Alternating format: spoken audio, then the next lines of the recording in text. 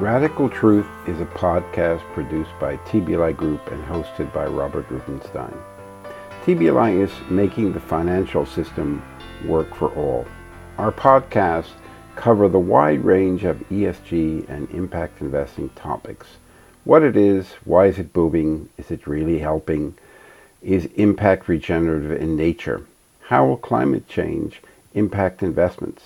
There will be regular interviews with thought leaders, some known, some not known, but all brilliant, and we will have engaging conversations with all of them.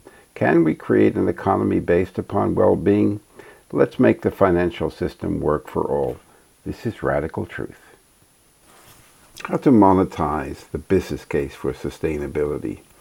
Tensie Whelan, director of NYU Stern School of Business, Center for Sustainable Business, will discuss her work on proving the business case for sustainability. Tensie will discuss latest research in proving the business case for embracing sustainability in the corporate strategy. This is Radical Truth. I'm really honored and thrilled that Tensie is able to join us today.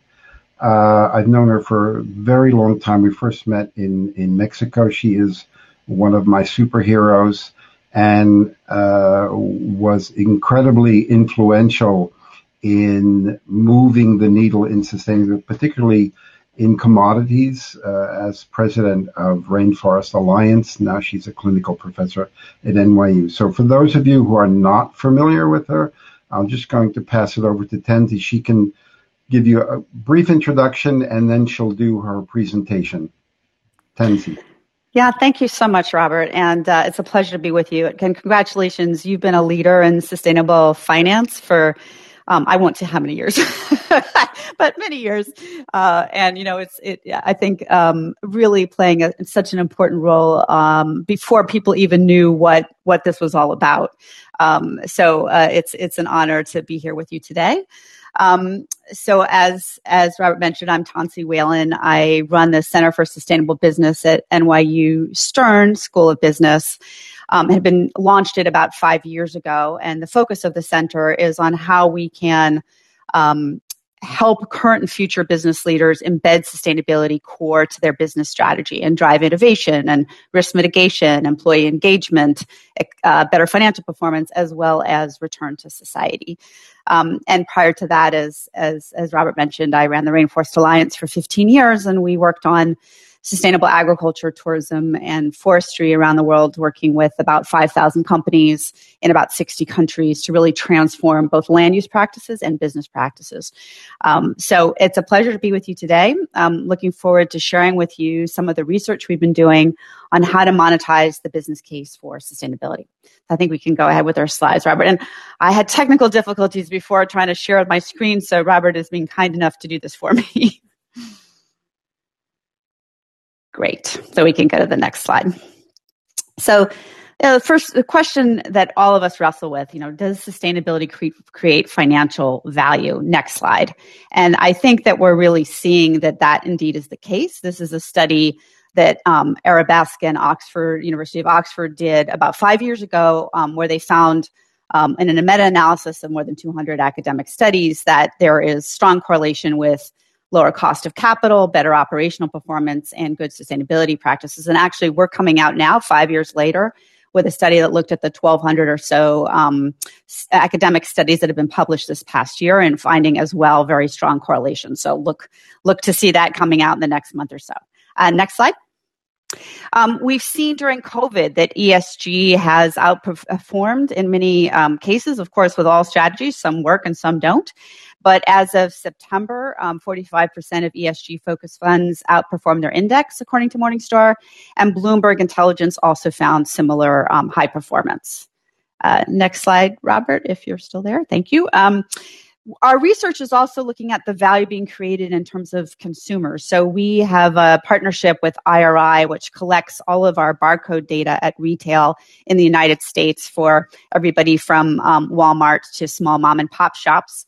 And what we found is that 55% of the growth in consumer packaged goods, which is personal care and food products, came from sustainability marketed products in the last 5 years.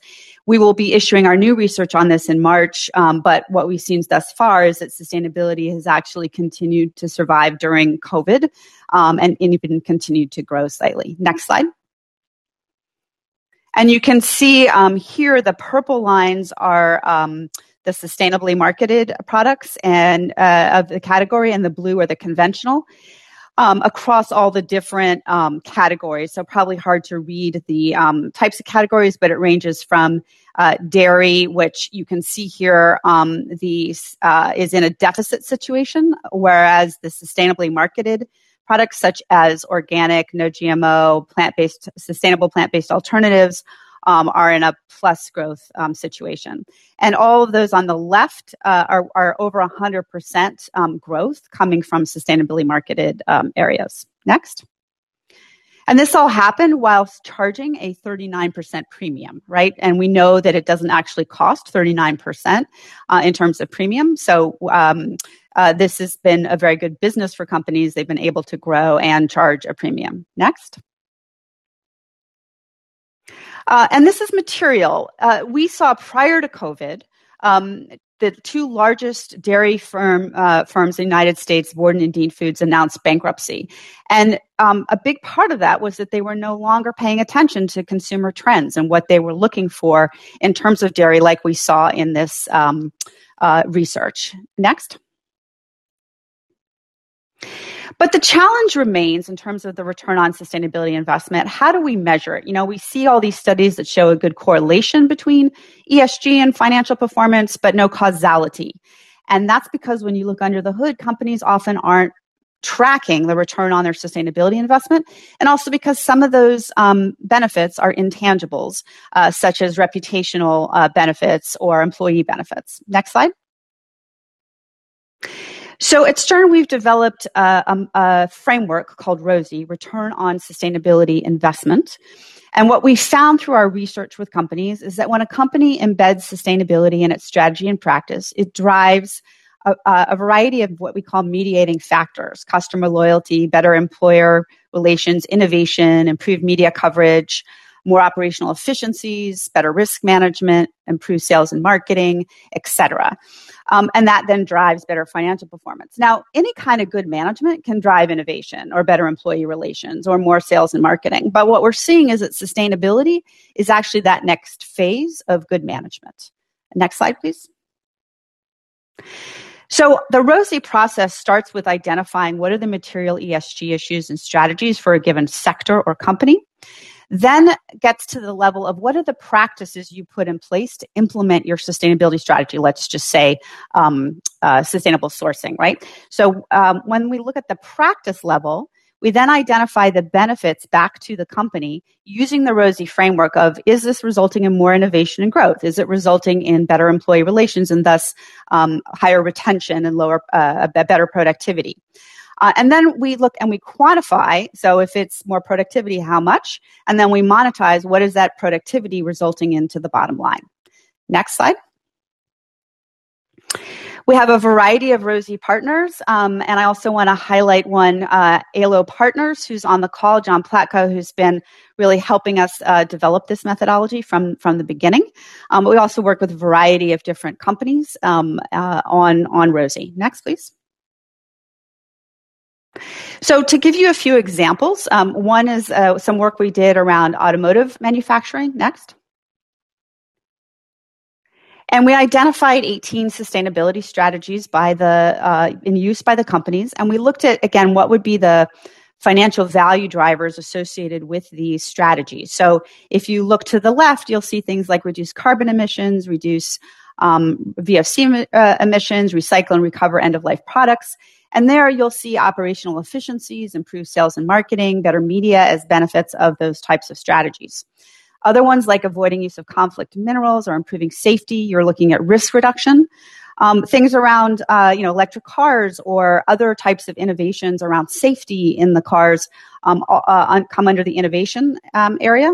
And then we've got, employee benefits of better practices and better supplier engagement. Actually, one of the things that we've seen during COVID, as an aside, is that companies that have had focus on sustainable supply chains have seen more resiliency in those partnerships. Next slide. So to show you how we then take that information, so one sustainable strategy in automotive is to improve waste management. One practice is to recycle paint and solvents. When you recycle paint and solvents, you no longer buy the virgin stuff, so you have less cost for that. You no longer have the waste disposal costs, so you save money. And they're actually having some left over and selling it, so they have a small revenue stream from that. Next slide, please. So overall, in the automotive sector, we found for one company that sustainability strategies, and these three here are the ones that generate the most value in automotive, can improve earnings by up to 3.7% of revenue. Next. To give you some examples on waste management, we saw a variety of different actions that resulted in an annual EBIT impact of $235 million for one company. What's important here is to understand that the company, and this is true across all the companies we're working with, is that they are not themselves collecting this information and tying it back to their sustainability strategy, in this case, their waste reduction strategy. So over and over and over again, we're seeing very big, sophisticated companies who have very big, sophisticated sustainability strategies not understand what value is actually being created, even something as relatively simple as operational efficiency. Next slide. Here's another interesting one. We looked at end of life of vehicles in Europe. As you know, automotive companies are required to be responsible for end of life. For one company, that meant that in Europe, they were recovering and reusing 2.5% of material out of those cars and selling 10% of it to recyclers. They had a net positive of $100 million of that. But they hadn't looked at that because they were thinking of this just as sort of a compliance vehicle, that they had to comply with the law, as opposed to thinking about how you could actually turn it into a revenue center. Next.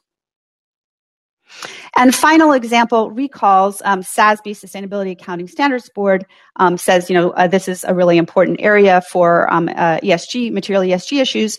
And what we found, of course, companies are tracking that and tracking costs, but they're not tracking the full complement of costs. So we looked at all the different costs associated with this and found that for one company, the benefit of more than a dozen fewer recalls 1 year to the next was more than $500 million. Next slide. Looking at a couple of other examples in pharmaceuticals, we worked with a company who was looking at loss of exclusivity around a particular drug and decided to apply a green chemistry approach to that to see how they might deal with that loss of market. In that green chemistry approach, we saw, first of all, that really significant benefits in terms of the E, so less energy use, less chemicals, less water, less waste generation, 75% reduction in greenhouse gas emissions. Next. But we also saw really significant financial benefits, reduction of electricity costs, reduction of water costs, reduction of industrial waste disposal costs. So about 1.3 million per 100 metric tons as a result of shifting to this green chemistry approach. Next. In addition, this also reduced carbon emission fees in the areas where they had to pay them to the tune of about $240,000 per 100 metric tons. And we used a very low estimate of $5 per ton. But you can see that this will be an area where where companies will need to get out in front of, because it's going to be a lot more costly for them moving forward. Next. We also looked at how you might apply ROSI to investing in the low carbon transition. This is a project we did with ALO Partners. Next. So we worked with a Canadian electricity generator who was contemplating what to do with the fact that the Canadian government has required all utilities to get out of coal by 2030, and the organization was trying to determine if it should get out of coal earlier and take a leadership position.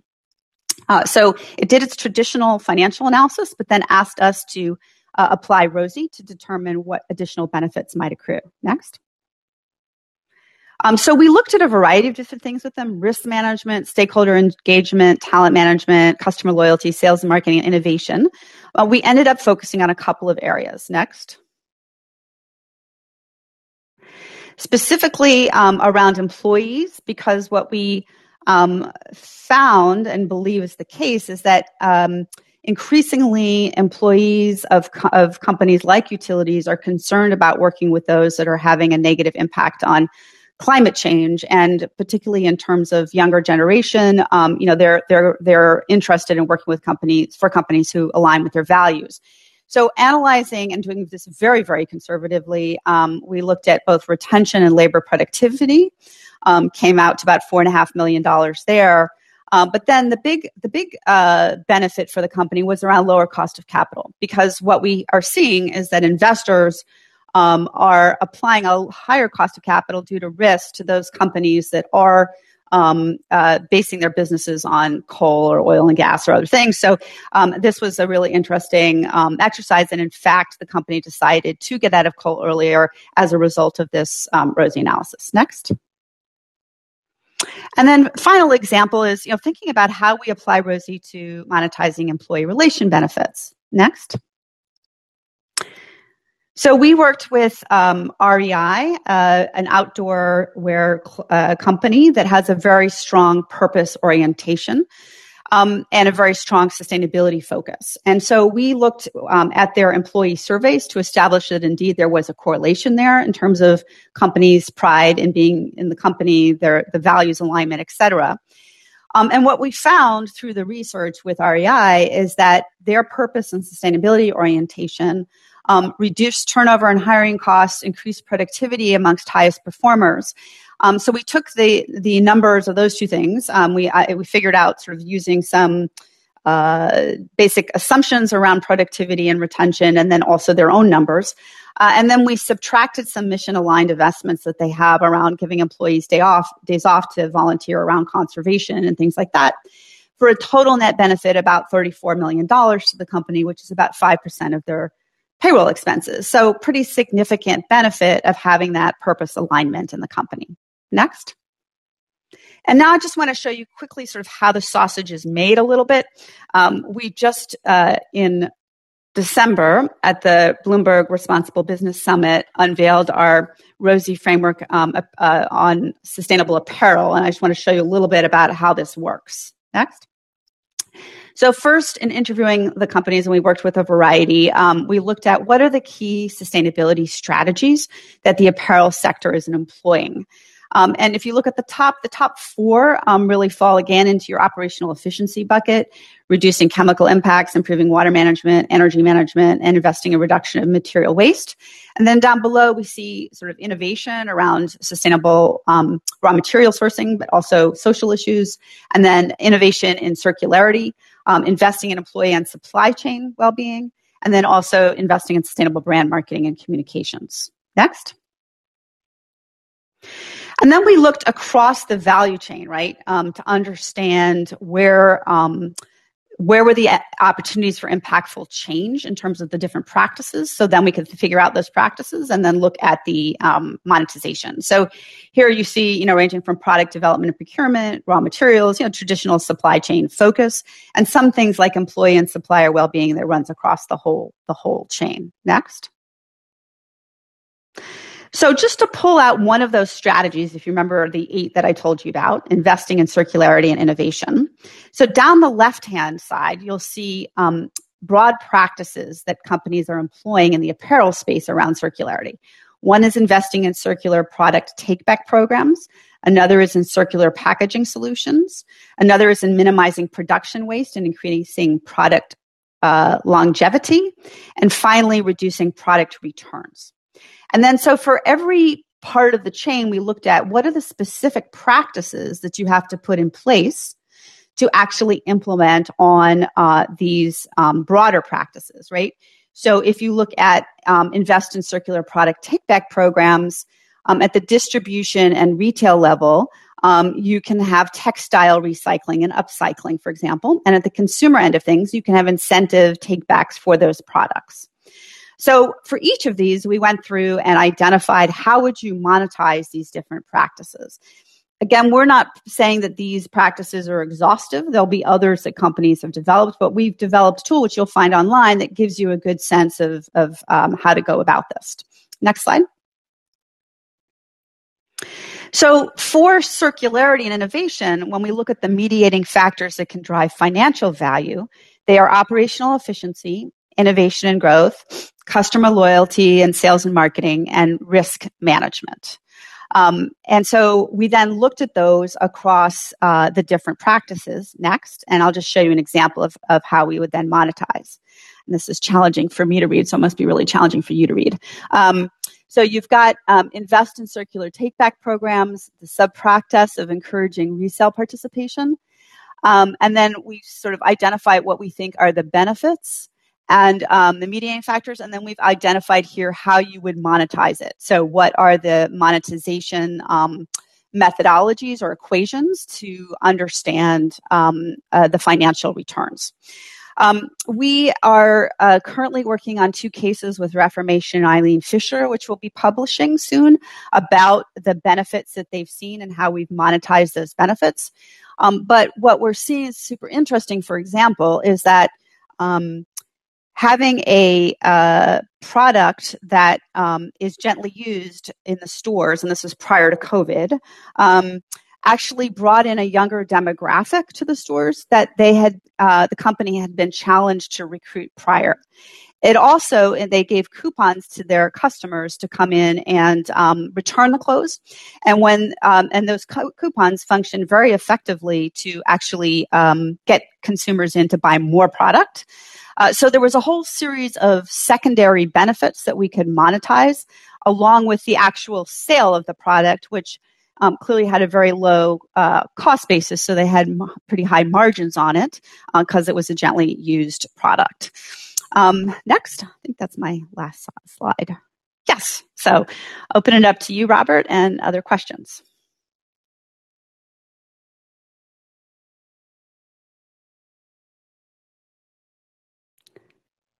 Robert, you're muted. Okay, so I had a couple of questions. What does ROSI stand for? Return on Sustainability Investment, or Rosie the Riveter, but or a rosy future, but it is Return on Sustainability Investment. And the research that was done, was it mainly done on European companies or North American companies, and were they mainly listed or non-listed companies? We've been working primarily with listed companies, but not exclusively. So the apparel companies are privately held companies. Most of the companies are from North America, although some, quite a few actually have operations in Europe, and some of them are based in Europe. As I said, it's about 20 companies that we've worked on this so far. Okay. The speaker's name is Tensie Whelan. Somebody had a question that it wasn't listed there, but that's okay. The other thing, don't you find that it's 2021 that you have to do this, that you actually have to make the business case? Because, you know, if you, even without being a PhD or an expert, it seems pretty straightforward. You know, we've been also saying it for 25 years, but do the people still need research to prove the case, or should we just forget it? They need research, but also they actually need the tools to begin to track this in their companies. I think what's happened is that companies have invested in sustainability strategies with broad objectives in mind. You know, avoiding risk or responding to consumer demand or responding to regulatory pressures. But they haven't put in place, along with that sustainability strategy, which tends to be driven out of the sustainability area and then brought into supply chain or wherever else. But they haven't really incorporated that into their finances, right? Into their financial analysis, into their financial metrics. And when you look at, for public companies, when you look at quarterly calls, which is another area we've done research on, you also find that the focus is, 100% on the financials. And when companies try to bring in ESG, they bring it without the financial impact. So understandably, analysts are not interested in just sort of hearing about your climate change emission reduction versus, hey, my climate change targets have led me to develop a new service that's bringing in X amount of money, or it's improved my process so that I'm saving money in terms of energy efficiency. So I think, yes, we still hear over and over and over again from people inside companies, I need help in making the business case because I can't get the scale of investment that I need to move this forward. But also, even those companies that are making the investment, their decision making is limited because they don't have the right tools to understand where the value is being created. And finally, investors, don't.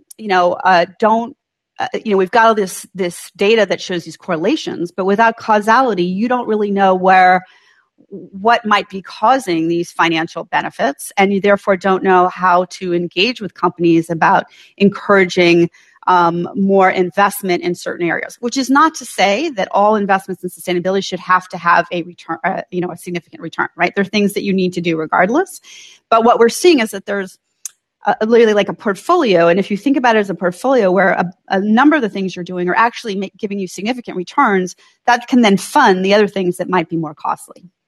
You said that the cost of capital was lower in some cases.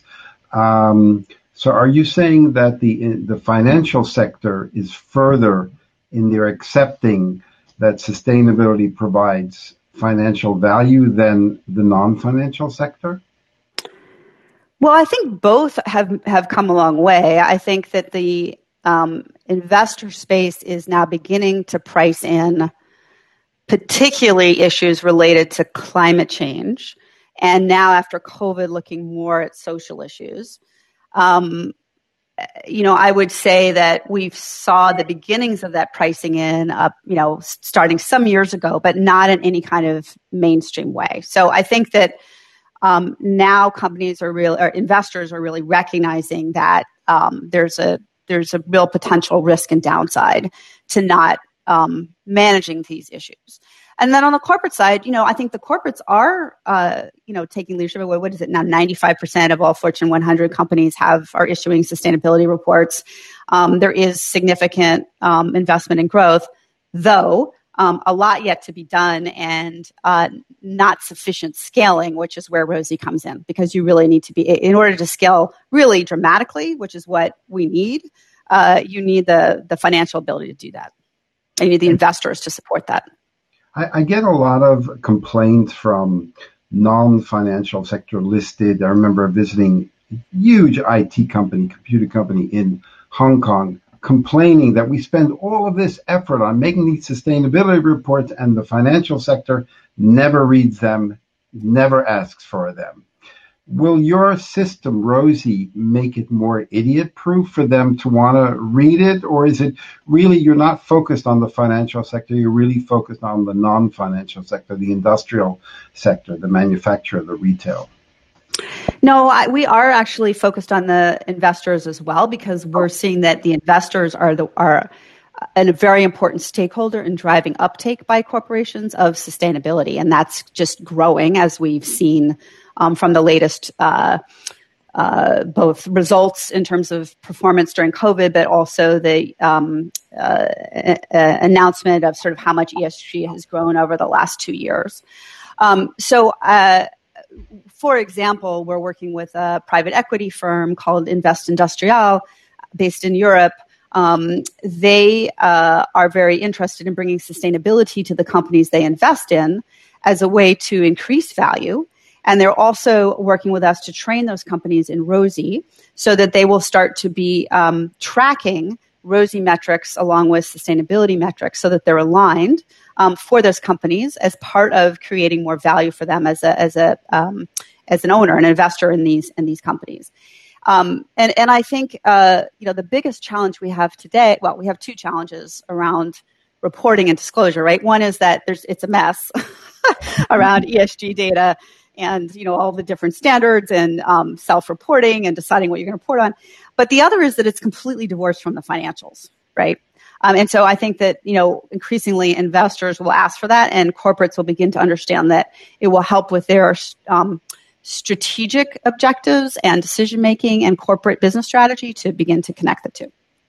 Okay. I'm going to start taking some questions because the list is getting a bit, I have to put my glasses to read this. Okay. Do you have statistically significant evidence of causality, i.e., can you draw a robust line from the sustainability indicator and improved earnings or other tangible benefits from Kerry Max?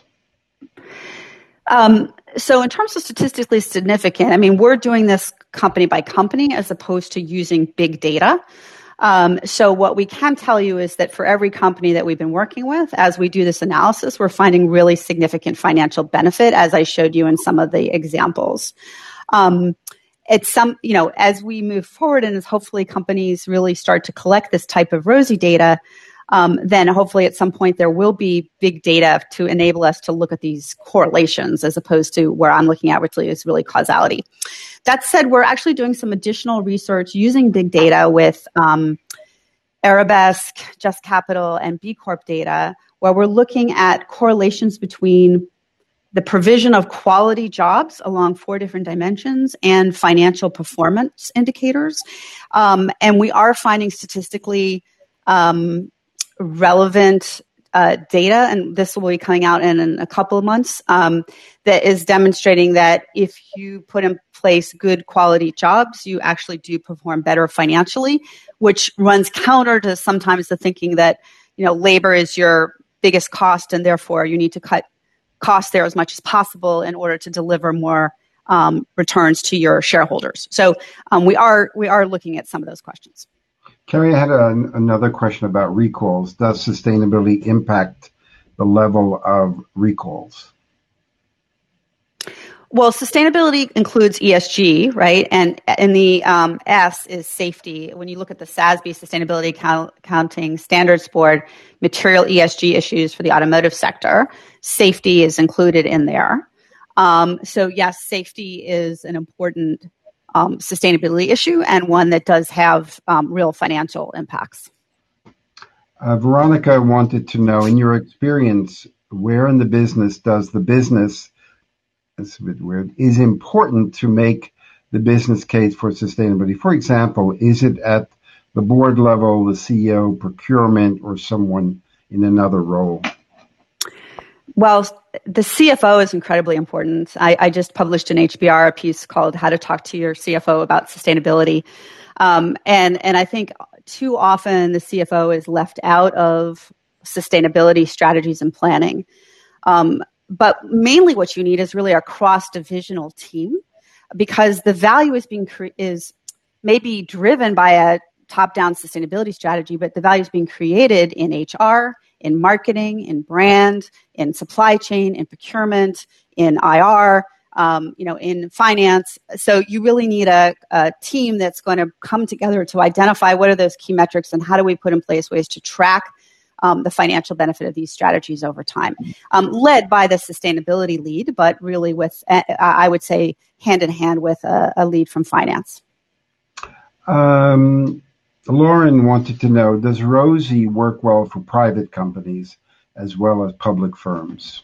Absolutely. So the work we're doing with the apparel sector with REI, Eileen Fisher, and Reformation, all private firms, the work that we're doing with Invest Industrial around their privately held companies, absolutely. It's a tool that anybody can use, and you can use it for looking backward, and you can use it for planning and looking forward. You can use it for reporting. You can use it in a variety of different ways. I have several comments and questions regarding the presentation. Some felt it was like trying to take a drink from a fire hose. So there was a lot of information. Is this public domain report or this presentation? Several would like to receive a copy. First of all, please feel free to send the copy. Please feel free to send the link to the HBR article that I talked about. And then on our website, if you just look up CSB, Center for Sustainable Business, ROSI, we have all of the articles, tools, academic articles, business articles, Excel spreadsheets, videos, et cetera, as much as possible there. And then a full sustainable apparel framework page as well. And we plan to build out for different sectors. The next sector we'll be working on is agriculture and food. Okay. Amazing. I try to take consulting about more sustainability. Okay. Is Rosie agnostic to the size of the business? We need to break into SME's bottom-up approach. Totally agnostic to the size of the business. And what I would hope is that smaller companies, startup companies, would build this in from the beginning, But yeah, I mean, if you're trying to understand operational efficiency returns or sales and marketing returns or employee relation returns, that's relevant for all companies, no matter what their size. Ben wanted to know, can we see the sustainable market share index somewhere? Yes, that's also on our website. So if they just look up CSB, Sustainable Market Share Index, they'll find the latest PowerPoint data deck that we put out in September. And then in March, we'll be doing our annual conference, and we'll be releasing a lot of our research at that point.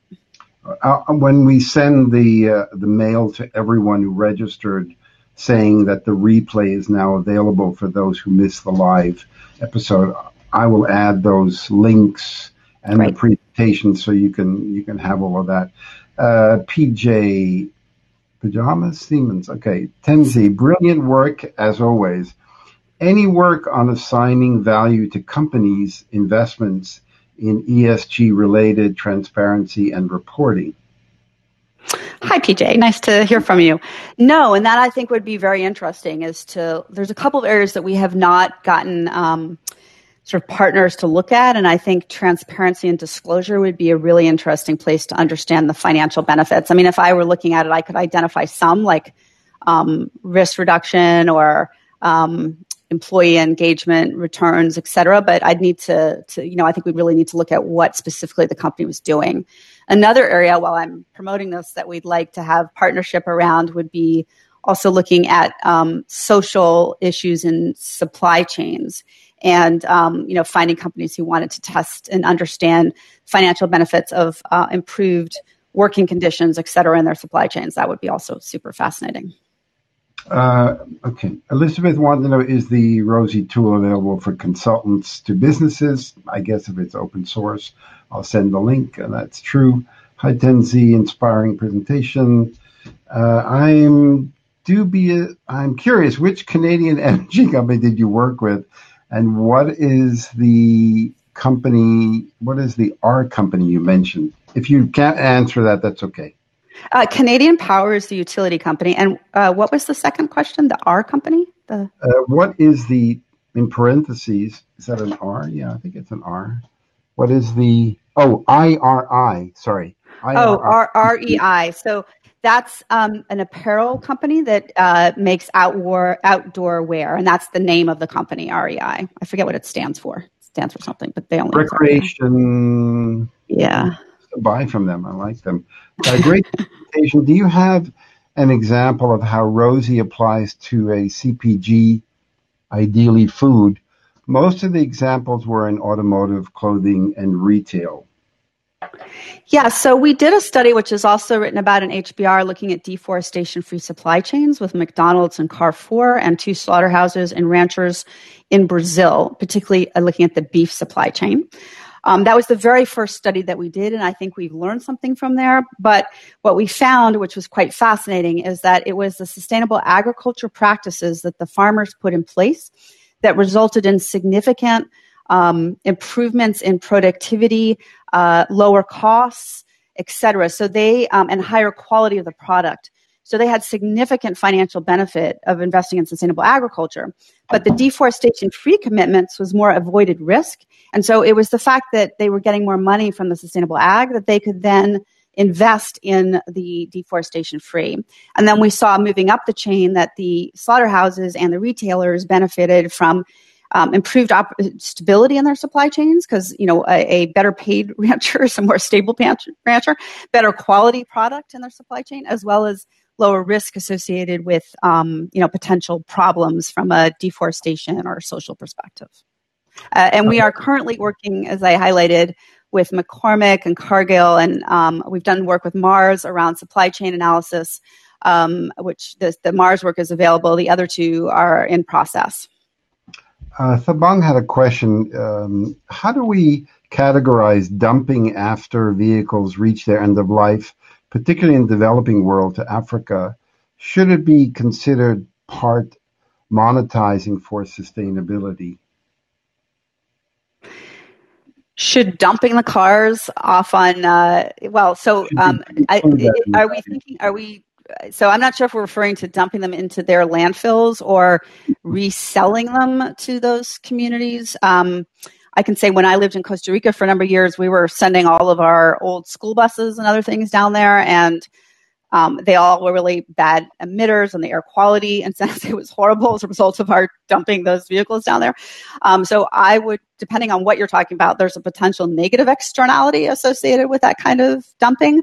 Or you could be retrofitting the vehicles and providing a benefit, selling them at a lower price for people who couldn't afford them. If you're improving, making sure that they're not contributing to more pollution in that country because you can no longer sell them in your country due to pollution control. So depends. Carrie's been busy. Tensie, I'm in the public sector trying to incentivize private sector uptake of sustainable investment. So if Rosie is backed by econometric models with statistically significant evidence of causality, that would be a major game changer in providing evidence to support the behavior case. Is that the case? No, as I said earlier, we're really doing this one by one. So it's, we have cases with individual companies. And we've got a process and a methodology, but we're not collecting big data at scale. This data is not available is the problem because companies aren't collecting it. So if I were trying to look at big data to get to that statistical correlation that you're asking for, the data would not be there. Nobody's collecting and being able to report on what are the total financial benefits of their waste reduction strategy or of their circular investments. And so that is the nut that we have to crack is get companies to begin to track this. And then I think at that point, when you start to have that data in the same way that you have ESG data or regular financial data, then you could begin to look at these broader correlations. But again, as I said, in quality jobs, we're attempting to do that as sort of a proxy, and that information will be out, and you can make up your own mind if it's statistically relevant or not. The dollar value mentioned in your case studies of savings, Roshit is asking this, are these dollar values getting reflected in the income statement for the exact number and contributing to earnings improvement, or are these values getting lost and doesn't show up in the income statement for the exact value? They're getting lost. Yep. And in every case, because companies aren't putting in place the metrics to track them, they don't know that these strategies are resulting in these kinds of benefits over and over again. I mean, in another case, we worked with apparel company who had been slowly moving out. So the sort of apparel companies have three transport mix, right, of air, shipping, and truck. Shipping is the least climate intensive. Due to their climate commitments, they were shifting somewhat out of air, although due to the apparel sector's need to kind of have just-in-time delivery and quick turnaround in terms of seasonal fashion and so on, they can get it out of it altogether. Anyway, they had begun to, over a couple of years, get out of air and more into trucking and shipping. They had never tracked the financial returns on that, which again seems like a basic thing, but this is what we find over and over again.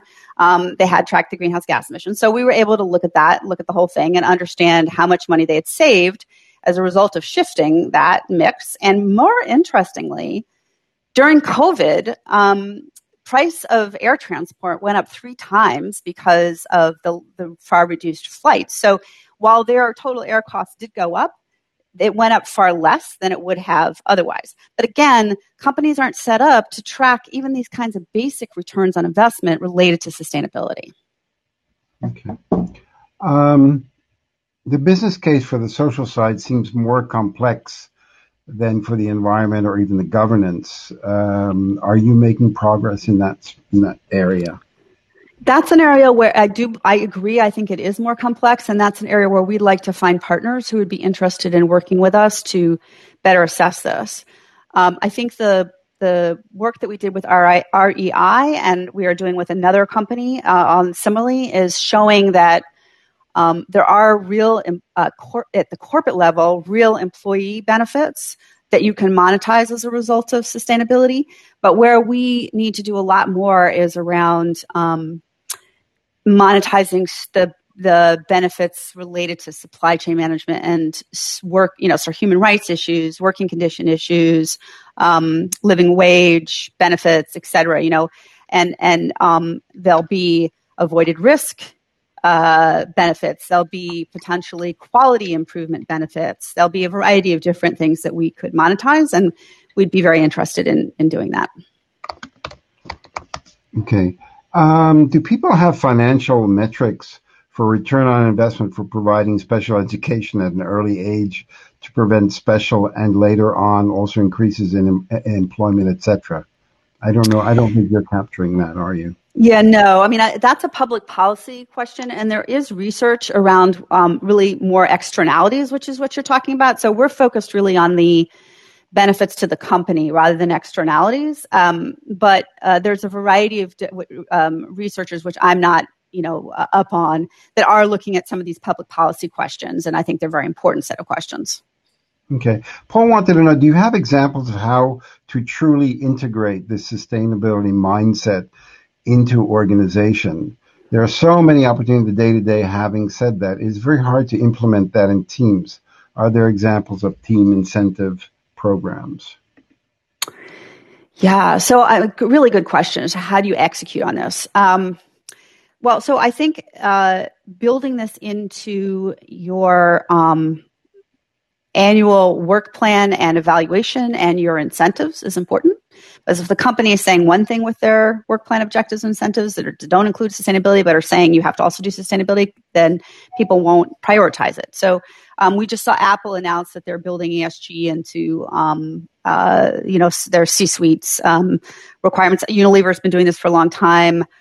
We worked with Chiquita when I was running Rainforest Alliance, and they had incentives built in for farm managers to meet Rainforest Alliance certification requirements. So I think that absolutely focuses the mind.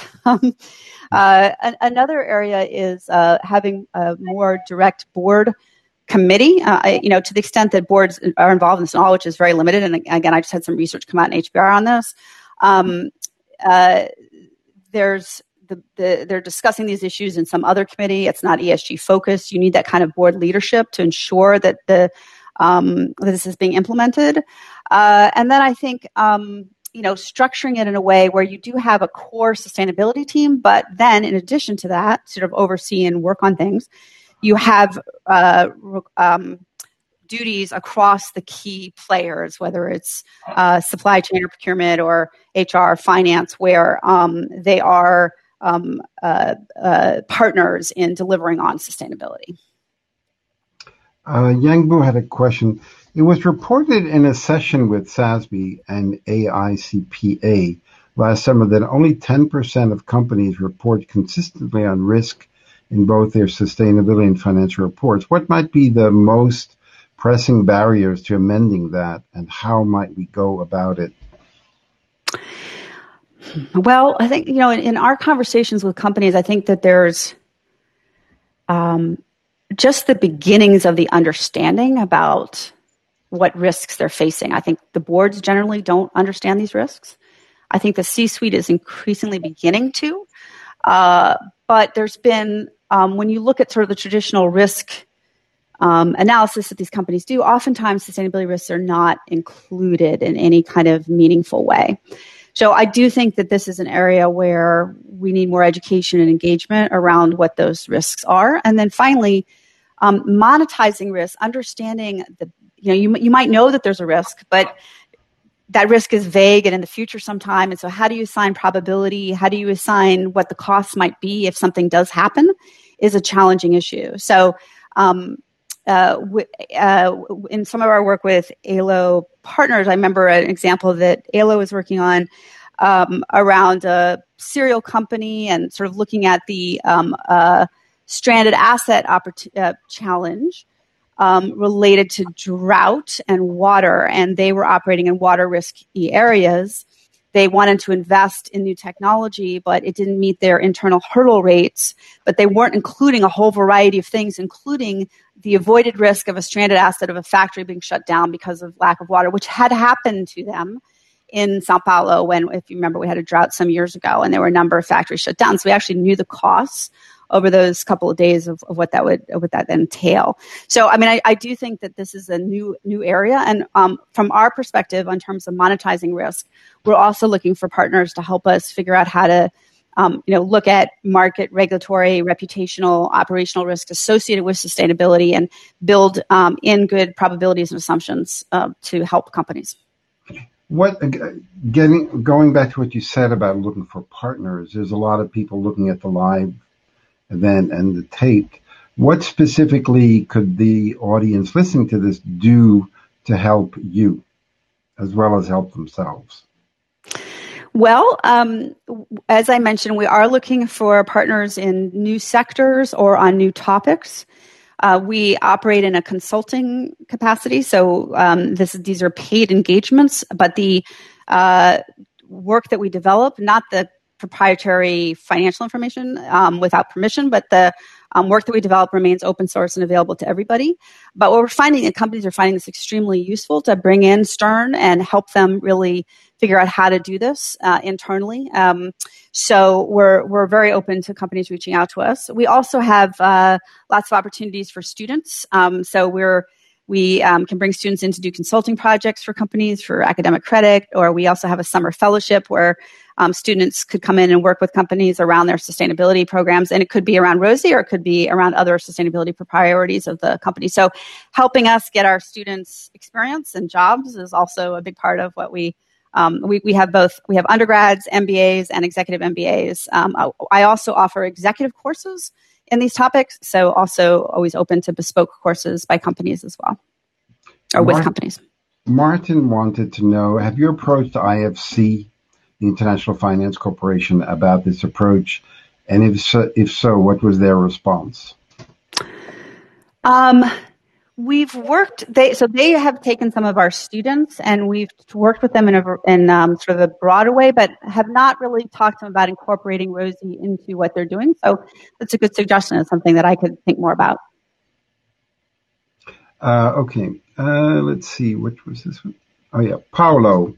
I wanted to know, many thanks for the great presentation. I'm interested in your views on applying the ROSI methodology to the businesses of financial institutions.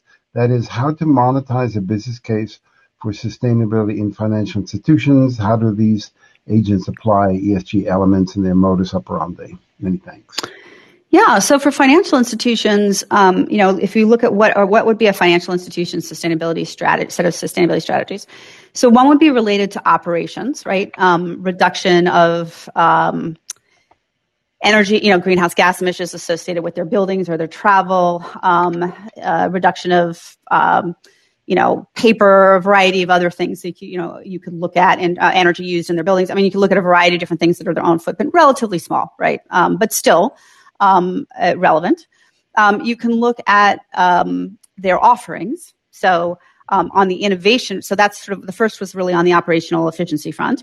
The second is on innovation and growth. What new products and services are they developing and designing for investors who are, whether they're institutional level or retail, who are very interested in ESG, and you could then evaluate what kind of return on those new products and services you could get through that, and also, does it help increase loyalty to you? Do you retain your clients because you're bringing this other element to them? One of the things that we're seeing, which is super interesting, isn't in the financial services, but was in talking with a pulp and paper company, is that they found that their sustainability programs allowed their salespeople to have a very different type of relationship, a stickier relationship with the buyer in the hospitals where they were selling their paper products. And that resulted in better financial performance for them over time. So I think that kind of engagement around these more meaningful topics beyond which obviously remains incredibly important, the return on the portfolio, can also build customer engagement and recruit new customers to you that you might not have already. And then another area would be employees, right? Employee recruitment and retention. For a financial services company that is really innovating in the space, you'll probably get the best and the brightest. and you'll get people staying around longer of those best and the brightest. So those are just a few ideas. And there's also avoid risk of regulatory risk or risk associated with making bad picks due to not understanding material ESG issues. Priscilla wanted to know, how does Rosie integrate current thinking around double materiality? Not sure what that is. I don't know. I'm sorry, I don't know. A question about can you link references and folks. Listen, everyone who registers, you can either use your phone app or the desktop app. Everyone is then in your database. You can reach out to them. You can follow them. If you both follow each other, you can call or text each other completely. So just use the phone app or the desktop app and play around with networking among yourselves. It's quite cool.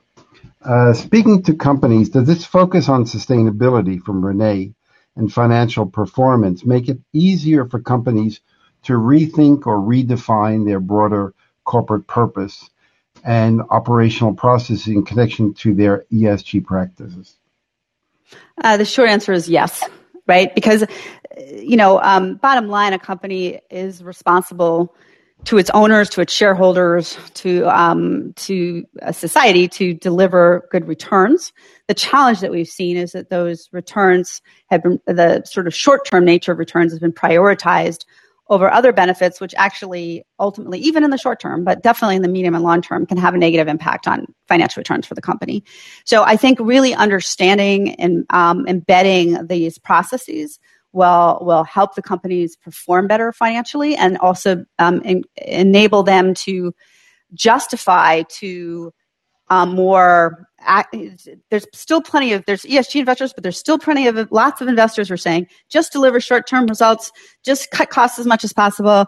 Don't talk to me about this ESG stuff, right? So you need to have the arguments back about why, for example, a Unilever and a PepsiCo are outperforming a Kraft who has refused to sort of pivot on their lack of sustainability program in terms of their products. They're not nutritious, they're not sustainable, and they haven't recognized kind of what's happening in the space, whereas Unilever and PepsiCo are shifting their portfolios, acquiring new innovative products, et cetera, right? So you really, I think, shifting this mindset of both investors and corporates. Unfortunately, to go to Robert's question at the very beginning of the session, unfortunately, we still have to do that. There's still plenty of people who think that this is all ridiculous and does not accrue to the bottom line. Unfortunate. Elsie had a question. Rosie seems to address two issues: motivating execs to improve financials with sustainable practices and making it easier to operationalize that with tools. Brava. That addresses their own sustainability. What is their incentive to measure meta impact on sustainability of the web of life? Oh, wow.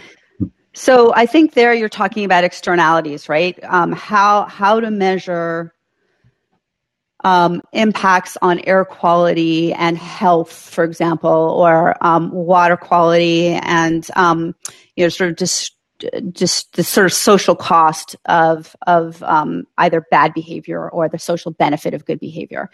And I think there are again a number of organizations that are beginning to look at that. There's George Serafman at Harvard is doing what he called impact value account weighting. That's not quite exactly right, but they're looking at some of these externalities. So I think this is an area where we need to have more data and also begin to hold companies accountable. But my feeling is they first need to sort of get their own shop in shape, and then begin to really understand their impacts on the broader societal bottom line. And I have a hard stop in a minute, so just to flag that. Okay, so we're never going to be able to do all the questions because there are about 100 questions going on. Oh my goodness! So what I'll do is I'll send you the chat, and you can connect with those people later. So we're going to have to end this, you said, in 1 minute. So I just want to thank you very, very much. Before you go, I'd like to take a group selfie with everyone who's here. So all you need to do is just look in the camera and say hello, and that's it. And after a time, I will just shut this down. I want to thank Tensie very, very much for doing this. And thank you, Robert. It's been a pleasure. Thank you to our guest and audience for joining us today. If you enjoyed this podcast and want to hear more, please subscribe where you listen to your podcast. This was Radical Truth. Stay safe. Stay sane.